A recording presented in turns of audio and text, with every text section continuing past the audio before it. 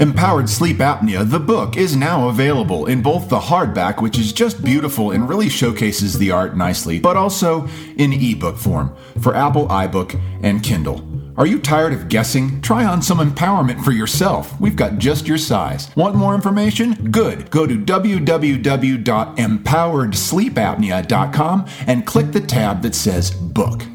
And hey, many thanks.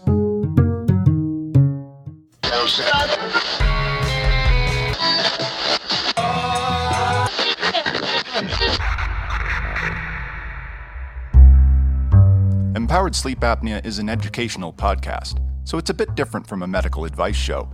Decisions about treatment strategies can be complex. Even empowered patients need a partner, so play it smart. Communicate with your personal healthcare provider before making any changes to your medical treatment plan. And now, on with the show. Empowered Sleep Apnea, Episode 1, Narrative.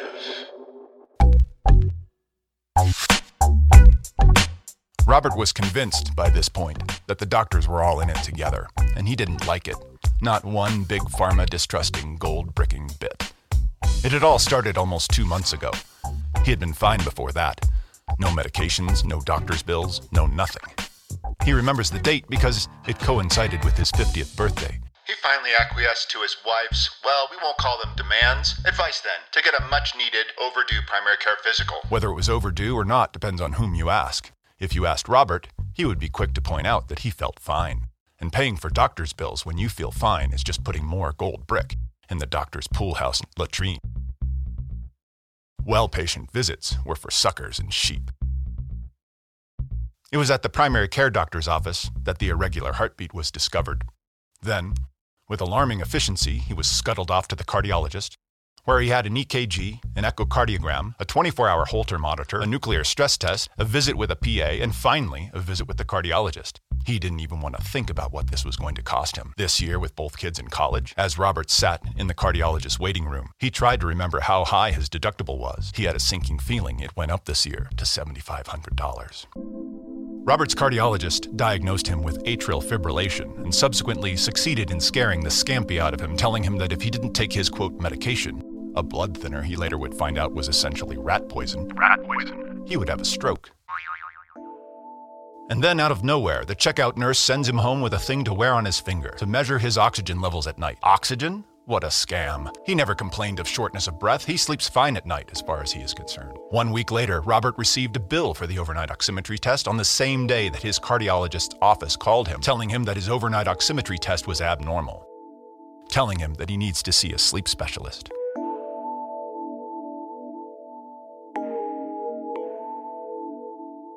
"Can you believe this, Sheila?" he demanded, slamming the piece of paper onto the counter. $45 for something I didn't even need. And now they want me to go and see another blasted doctor? And everybody's got their hand out. At the sleep clinic, a young, smiling receptionist handed Robert the intake questionnaire, a thick packet of paper full of yes-no questions that looked like it would take about an hour to fill out.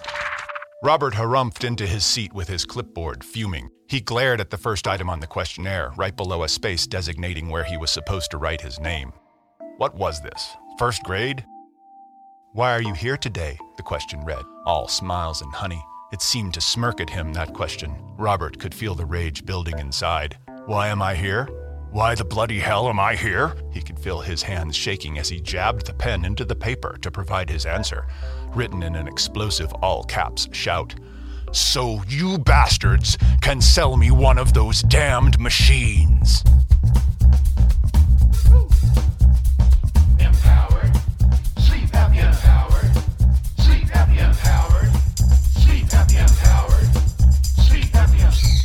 Hello, and welcome to Empowered Sleep Apnea. We are your hosts. I'm Dr. David McCarty. And I'm Dr. Ellen Stothard. We come from different backgrounds. I'm a medical doctor, specialized in clinical management of sleep disorders. And I earned my PhD studying sleep physiology and neuroscience. What we have in common, though, is that we're both sleep geeks. Both of us are fascinated by the neuroscience of sleep and the complexity of sleep disorders. And once you get us talking about sleep, it can be hard to get us to stop. And that's what this show is about. Each week we'll explore the complex and sometimes frustrating disease by talking our way through complex complex stories, all based on real clinical events. As you might have guessed, names and identifying situations are changed to protect privacy. And we'd be remiss if we failed to mention the cartoons.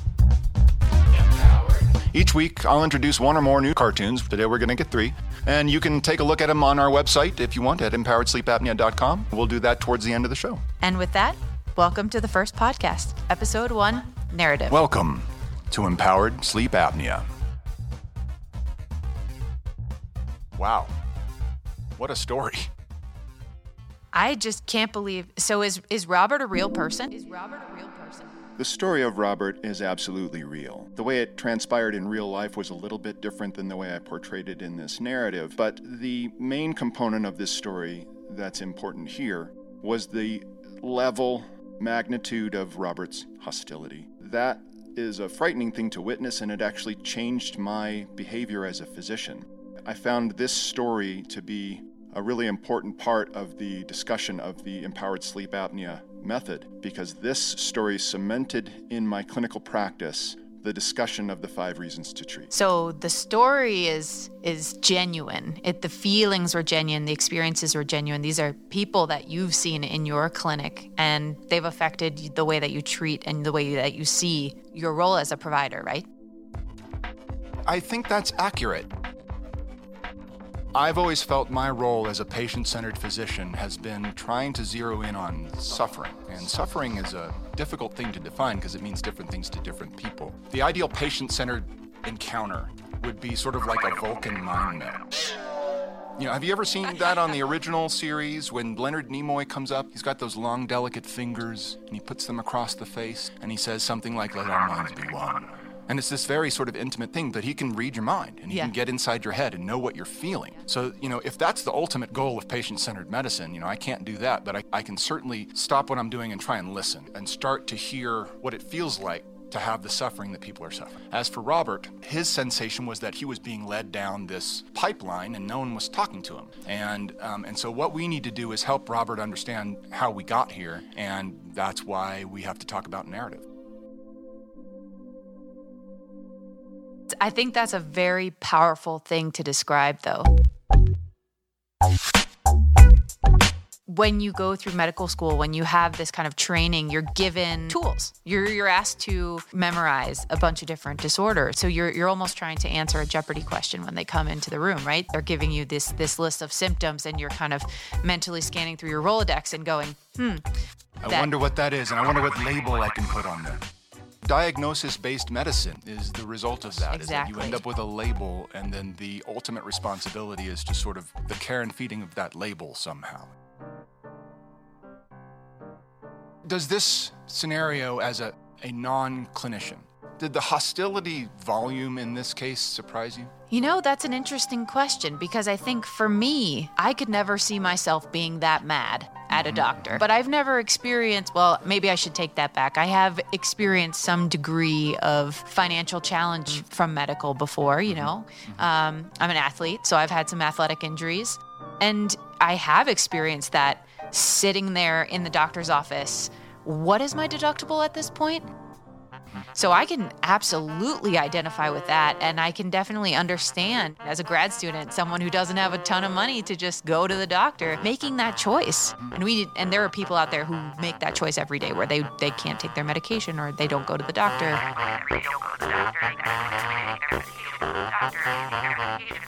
I think we would be dishonest if we did not recognize that financial stresses created the tinderbox of Robert's story.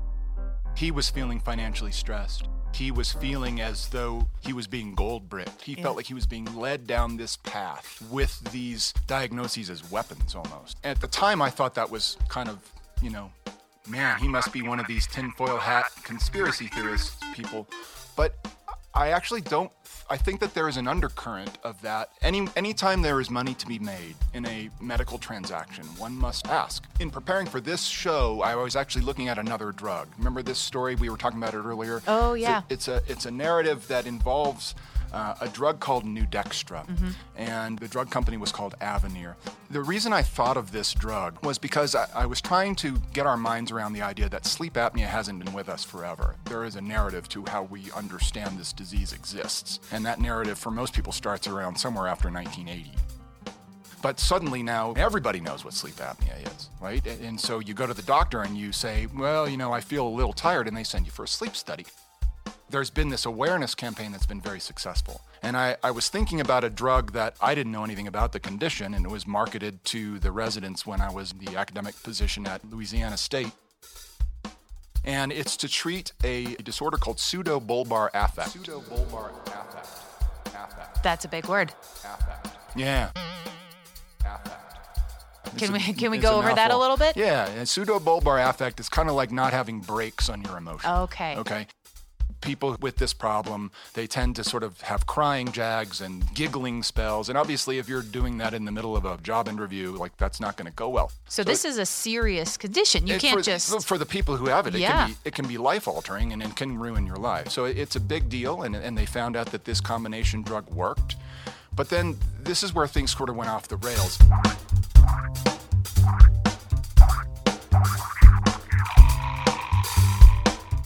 The drug company Avanir, it turns out, later was investigated by CNN, and they were marketing this drug heavily towards nursing homes. And in some nursing homes, over 50% of the residents were on this drug. And the problem here is that this drug increases the risk of injurious falls in elders, and wasn't indicated for people who were senior citizens and at fall risk.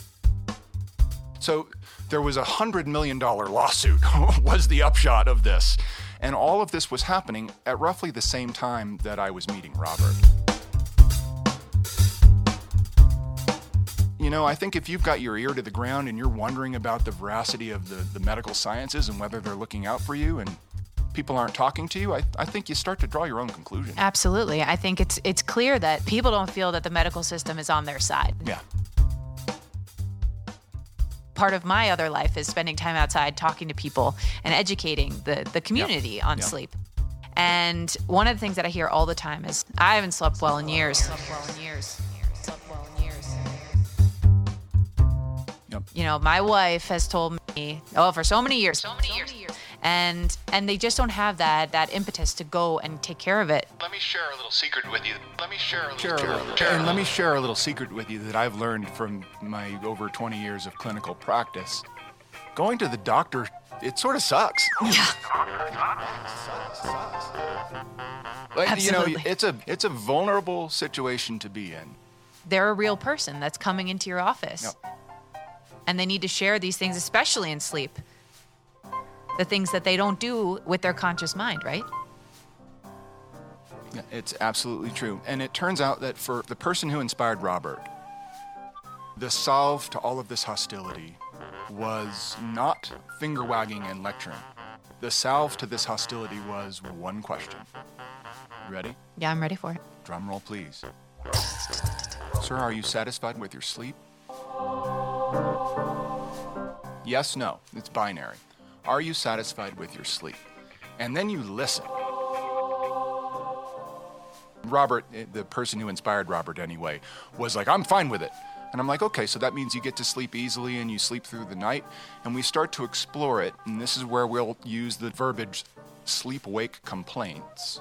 And I want to use that word carefully, right? Yeah. When you say someone has complaints, what do they think? That you're a complainer. Yeah. It's got a negative connotation. Right. You're a pain in my neck because you're complaining. Yeah. A sleep-wake complaint in this context is going to be the thing that you perceive that's not quite right. Mm-hmm. It's different, okay? It's different from normal. It may not bug you that much, and we can talk about that, but what's the stuff that's not quite right? So when I walked Robert through this, first, are you satisfied with your sleep? He kind of gave me a jag answer at first. I said, okay, so that means that you go to sleep easily, you sleep through the night, and you wake up feeling good, and you're not tired in the daytime. And he's like, well, no. He's like, that's not it at all. Wait a second. You don't have any complaints, but turns out he does have some complaints. Right. So again, loaded word, right? it turns out that when we went through this technique, are you satisfied? He really wasn't satisfied. And the reasons he wasn't satisfied was because he woke up every 2 hours to urinate. He perceived that his sleep was very light stage because of this frequent urination. And he really couldn't sit still in the daytime. He fell asleep a lot. He countered that by just not ever sitting still. And he was always kind of up and pacing. He had countermeasures, and he'd learned that this was just his life. So this is really interesting because when you describe Robert and you describe his sleep-wake complaints, you didn't talk about his sleep more than you talked about his wake. So it's not primarily sleep complaints. He seems like he doesn't even register. You know, if you asked him sleep issues, he would say no. But then when you talk about other behavioral wake kind of clues, you have to put on your detective hat and see what else kind of is connected there. You're exactly right. I liken the job of sleep medicine to being a detective. Because you do have to look for clues. As it turns out, Robert's sleep-wake complaints were significant, and they were functionally limiting. There's a scale called the Epworth Sleepiness Scale. Why don't you tell the listeners what that is? Essentially, we just ask you about a variety of behaviors, and we ask you about your likelihood to fall asleep if you're sitting still and relaxed in these situations. So sitting on the couch watching TV, driving your car, in the middle of a conversation, all that sort of stuff. And we'll provide show notes for this so you can get a link to this if you want. But the bottom line is it's a standardized scale, and it's a numeric scale, and the higher the number is on it when you total them up, the more likely you are to doze off, right? So the more functionally sleepy you are behaviorally. And his Epworth score was something in the order of 14. Well, that's quite high. Yeah, it was high. And he didn't recognize it as a problem until we started talking about it. And his wife said, you never make it through the movie. And he's like, well, that's because, and he had a reason for it. And I'm saying these complaints can become very normalized for people, and they don't recognize them as such anymore. It's such a good thing to identify and to highlight in the purpose of this podcast, because we're here to talk to patients about why they should get treated if they have an issue and understand the rationale behind it. I can speak from experience. When I was in grad school, we always said, do as we say, not as we do. We're sleep researchers, but we don't sleep. Yep. Because somebody's got to be awake to take the measurements, right? All throughout grad school, I was chronically sleep deprived, and I didn't even know how good I felt until that day after I graduated, and I just slept. I slept for such a long time, and I felt like a new human. In retrospect, how would you describe the symptoms that you had? If you were to describe that as a malady and say, I had these symptoms, what would you say you felt? Well, I think the thing for me is I would have never said that I had any symptoms because I did just fine. Thank you very much. Yep. I had to get to work and this, that, and the other, and I had to be on top of everything. But looking back in my well-rested state now, I can see that I wasn't as organized as I am now. I'm actually a morning person. But I had so much difficulty getting to work at 9 a.m. And I didn't even know that was because I was just so chronically sleep deprived that my sleep was just pulling me into bed every day. It would make it so hard to get out. So I would characterize those wake-related complaints. If I was having a conversation with a patient, I would say, so what you're saying is you have a sense of morning brain fog and grogginess that is semi-limiting. And what was the other thing? It was my ability to be organized. And concentration. Yes. So it's sort of multitasking. Yes. Executive functioning was not where you'd like it to be. You were getting by. You were making it work, right? Yeah, absolutely. So I graduated with my PhD. Right. You're obviously you succeeded. You succeeded. These are gradations of problems that you can get used to, and you're not sure where things are until it goes away. It's like the frog in the boiling pot. People don't necessarily know that sleep supports your immune system, executive functioning, the way your brain works, your memory, your cardiovascular system, all these different wonderful things about your body. And they'll say, I'm having this issue. And they don't realize that actually that could be because of your sleep issues. And so we can treat the sleep issues, and we can actually help you in these other parts of your body. And those are the clues that bring us around to figuring out there is an issue with the sleep in the first place. My favorite thing to ask at the beginning of my talks, I call it a wake up exercise. And I, ask, are people happy with their sleep? Happy with their sleep. Happy with their sleep. Their sleep. Their sleep.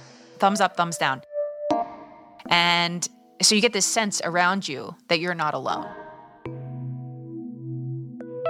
Same question I asked Robert.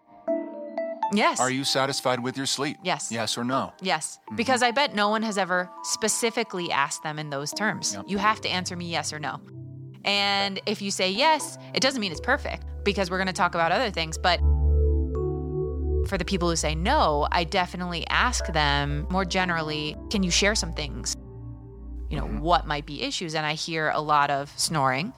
And I hear a lot of urination frequently. I hear a lot of people who say, the biggest thing I think I hear is people wake up early in the morning and can't fall back asleep. And one person says that, and I see tons of, just nodding. People don't necessarily want to acknowledge it, but you can see that knowing look in their eyes. And I think that that's so key, to just feel in that community of people who have also experienced that. And you're not alone, because it is a very challenging thing to feel like in the middle of the night, your partner's asleep, your family's asleep, the whole rest of the world's asleep. Why can't I be asleep? It's a tremendously lonely experience and very frustrating. I want to talk about the urination because I know that there are people that want to hear about that, and then I want to go back to the binary yes or no. Okay, so let's talk about urination. So if you're out there and you're listening and you're saying to yourself, nodding, saying, yeah, that's why I'm not going in, because I could never wear one of those machines. I'm up every 2 hours. It's important to know that this could actually be secondary to a sleep breathing problem. A lot of people don't know that.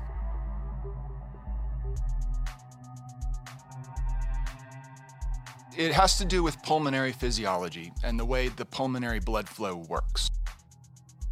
So it's a smart system. It's not just a blind series of plumbing that just pumps blood through the way you would think, stacked plumbing would go through. The lungs are designed so that the blood is not sent where the lungs are not aerated. And, if we're taking little small breaths and not filling up the bottom of our lungs with air, it's a good idea not to shunt blood through there, because then it would return to the heart as blue blood and we'd not feel very good. So it's an auto-regulating system. The problem is that when you become globally hypoxic, like when you have a sleep apnea event and you've stopped breathing for a bit and oxygen levels drop globally, the entire pulmonary circulation will constrict. And that creates a strain for what's upstream, which is the right ventricle of the heart. And when the right ventricle feels a strain and it's trying to push against that elevated systolic pressure, it tells the kidneys essentially to make more urine because we're fluid overloaded up here in the heart. Well, and I think that imagery that you present of the plumbing system and the balance, because people do think it's just a closed system, everything's going through, but it's the pressure that pushes back when you're in this hypoxic or you don't have enough oxygen, hypoxic state. You're actually creating a stressor on your body, so it's using its emergency response, which it's very good at. And so that's a very natural thing to do, but it doesn't need to be that way. It's actually a really glorious moment when people come back and we talk about these symptoms again.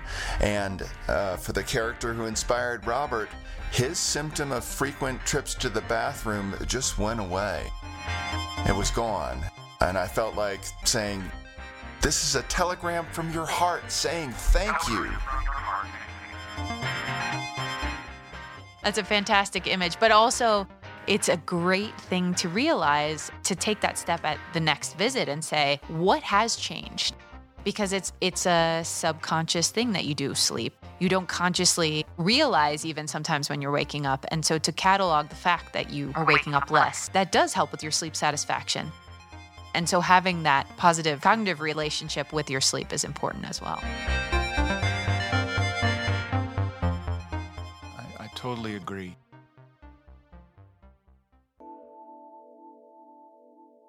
So moving on from the binary,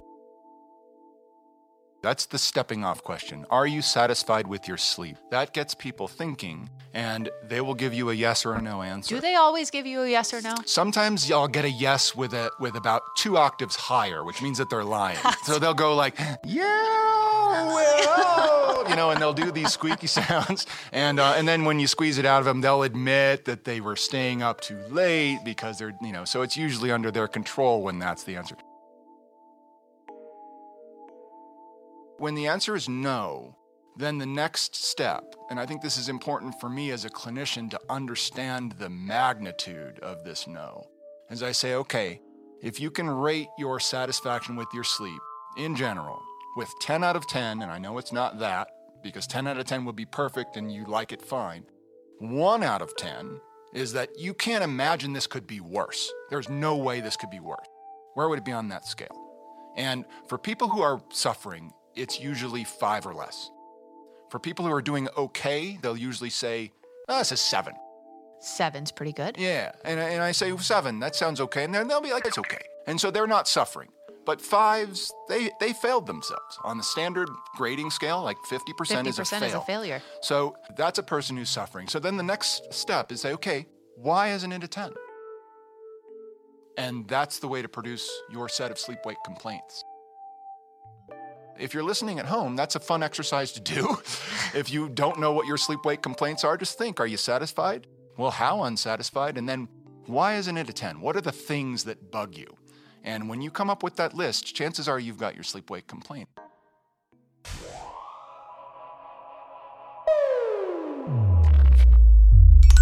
And that sound means we've come to the cartoon component of our show. Arguably one of the more unusual parts of an audio program about sleep apnea. Well, I want you to tell about why you cartoon. Why do we have these cartoons here? We're talking about medical things on this podcast. Yeah, so this is kind of the weird thing about living in this head, is that ever since I was a little kid, I've drawn on things. And I kind of learned to sort out my feelings with drawings. And as I was reflecting on my career and wanting to know how to teach this stuff to people, I kept running into roadblocks, and I kept going down deeper and deeper rabbit holes that probably were just going to confuse people. And I wasn't getting the feeling right. And what the cartoons allow me to do is to go back to what it is that I'm feeling kind of in the middle of my chest. And I can square off with why this is such a frustrating problem. And it gives me a way of exploring that initial frustration, and then we can talk about it from there. And I think for me anyway, it introduces topics that are hard to talk about just by having polite adult conversation. So this is your Vulcan mind meld, basically. This is the results of the Vulcan mind meld. It's trying to get into the head of the people who are doing this and feel what that feels like. I've always had this feeling that sleep apnea itself is this incredible adventure. And I figure, we're gonna need a better map. So the first cartoon is actually a map of the Isle of Sleep Apnea. So I have a really nice piece of paper in front of me. It's a black and white. Pigmented ink. Oh, pigmented ink. It's beautiful. Kind of what I'm seeing here, it looks like a treasure map, honestly. I'm thinking about Peter Pan, the map of Never Never Land. There's a bay of narrative where we begin. Then we approach the steps of the 5 reasons, monument, and coffee hut. This is basically the idea. We enter with narrative, and then we have to consider the 5 reasons to treat. And then after that, you get across the river of decision. Yeah, because it's not always indicative to treat. So then you move from the land of untreated to treated, and then you can see there in the treated area, there's all kinds of fun adventures to be had. Yes, it looks very scary, but also exciting. I really like this lake of innovation that's flowing in through the Decision River. Well, that's of course where all the treatments come from. Well, I think it's great because I think it shows that it's always changing. And the river is not steadfast, yes. Unless Pocahontas. I think the Disney movie said the river stays where it is. But in this land, in this island, the river flows both ways, and it gets violent, and it's hard to cross, and you never know where you're going to end up. Yeah, it's very interesting. But there's a lot of. It seems like the coffee hut is very welcoming at the beginning. Yes. So that's the first one, it's the lay of the land, and you can check out the Isle of Sleep Apnea at our website. The second one, this one I call New Diagnosis. And this we meet our friend Claudio, who is a character that I created when I was in still in undergraduate, and I wrote a cartoon strip for the school newspaper. And he was kind of a woe-begotten guy where stuff was always going wrong, and yet he kind of made his way through life, and he tried hard, you know. I kind of like him. And I realized that he was going to have to help me tell this story. So this is Claudio coming home from IKEA, because that's what it felt like to me. If you come home with a diagnosis of sleep apnea, it's like coming home with a big box and you got to put it together. So he says, I picked up my new diagnosis today, sleep apnea, and he's got this big heavy box and there's lots of parts and they all look strange and they don't look like they fit well together. Have you ever put anything together from IKEA? It's a wonderful store. I love it. It creates conflict, doesn't it? Well, I love that stuff. I should have been an engineer. My dad says it all the time, so I'm probably not the one to say, but I know that there are a lot of people who have asked for my help with these type of things. That's why she's our science correspondent. You'll have to go to the website to learn exactly what happens to Claudio here when he puts his new diagnosis together. But you want to give him a little clue? There is a big reveal and a lot of anguish. Okay, so that's sort of how frustrating it feels to not understand. And that's why this podcast exists. Well, and it's important, I think, that a clinician will define that emotion in their patient. Yeah, you know, it's a big system, you know? I really think that it helps for people to know that they've got someone who can help them navigate it on the inside. This last cartoon is a bit of an experiment. Here, I wanted to comment on the notion of priming.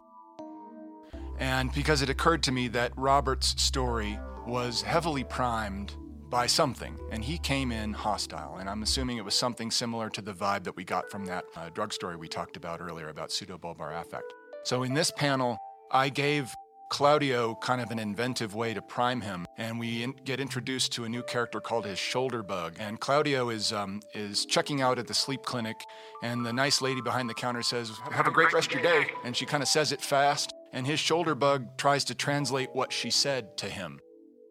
There's a lot going on, like in Claudio's brain, I think. You know, no, I can see it. He's just struggling with the word as he's moving and he's doing stuff, and he's looking back at what he's experienced and really struggling through, and you can see it just like building and building and building. And first he's kind of excited. Yeah, he thinks it was good, but then the bug seems to somehow get to him. Yeah. The shoulder bug got him going. Claudio gets upset, and he thinks that he's being disrespected somehow with that sort of nice thing to say. And I think my point in this cartoon was you can get hostile reactions from anything if you're primed to be hostile for it, right? Human beings are crazy, wonderful, creative, interesting, complex people. And I think that those types of emotions, they can be hard to explain when they're happening. When Robert finally settled down, it was actually miraculous. It was a bit like the story where the mouse pulls the thorn out, because as soon as he realized I was listening to him, he was my friend, and I never heard another complaint from him again. That's wonderful. Well, you never know what's going on with the rest of their day. Yeah. How many Roberts do you see in your day? What percentage of your patients does Robert stuff? Let me go back to the actual progression for this tale. We'll call this a trope. Okay. A trope of you doctors are gold bricking me and I distrust you. Okay. Mm-hmm. That language was coming my way early on in my career. And I got wind of it a couple times, and I started to create this process by which I can help people make their own decisions. I'm not going to tell you what to do. I'm going to tell you the facts, and then we'll work through it together. Okay? And this was what would be formulated into the 5 Reasons to Treat. But it wasn't until the man who was so hostile that sort of emotional release is actually scary. And it's a scary thing to sort of sit through. And I had to check that emotion and make a decision to create this process. And it was Robert that transformed me to do that with every patient before we went any further. And I realized that having done that, I never got that complaint again. Never again. Never again. That's incredible.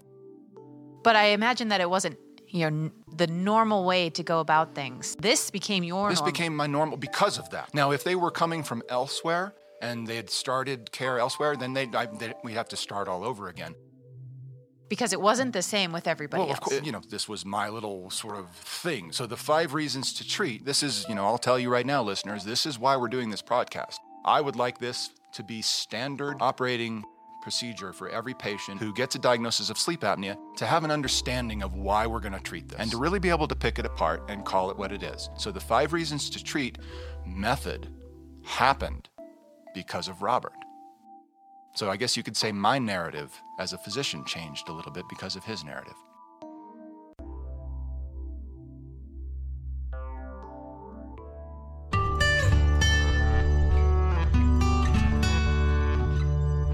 Well, that about does it for now.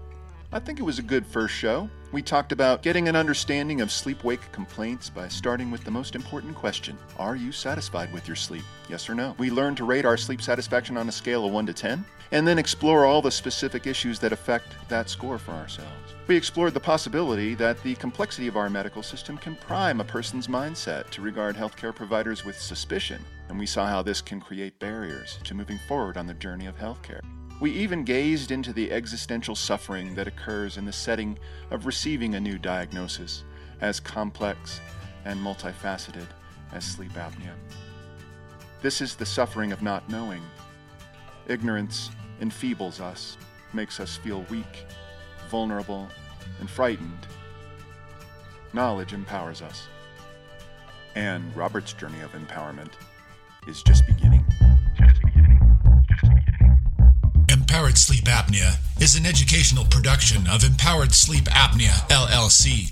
Visit us at www.empoweredsleepapnea.com. The show is written and performed by David E. McCarty, MD, FAASM, and Ellen Stothard, PhD. All sounds on this podcast were either created by the performers or were assembled from public domain sounds from stuff we found lying around the house. Cartoons were slipped under the door in a plain, unmarked manila folder, accompanied by the sound of giggling.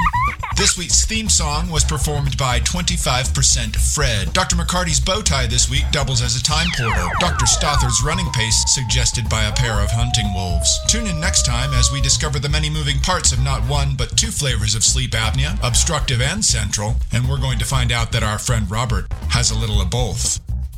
Coming up next, your sleep medicine dad joke. All right. Right. Why couldn't the bicycle stand up by itself? I don't know. How come the bicycle couldn't stand up by himself? Because, it was too tired. Yeah. You get it? Too tired? Right?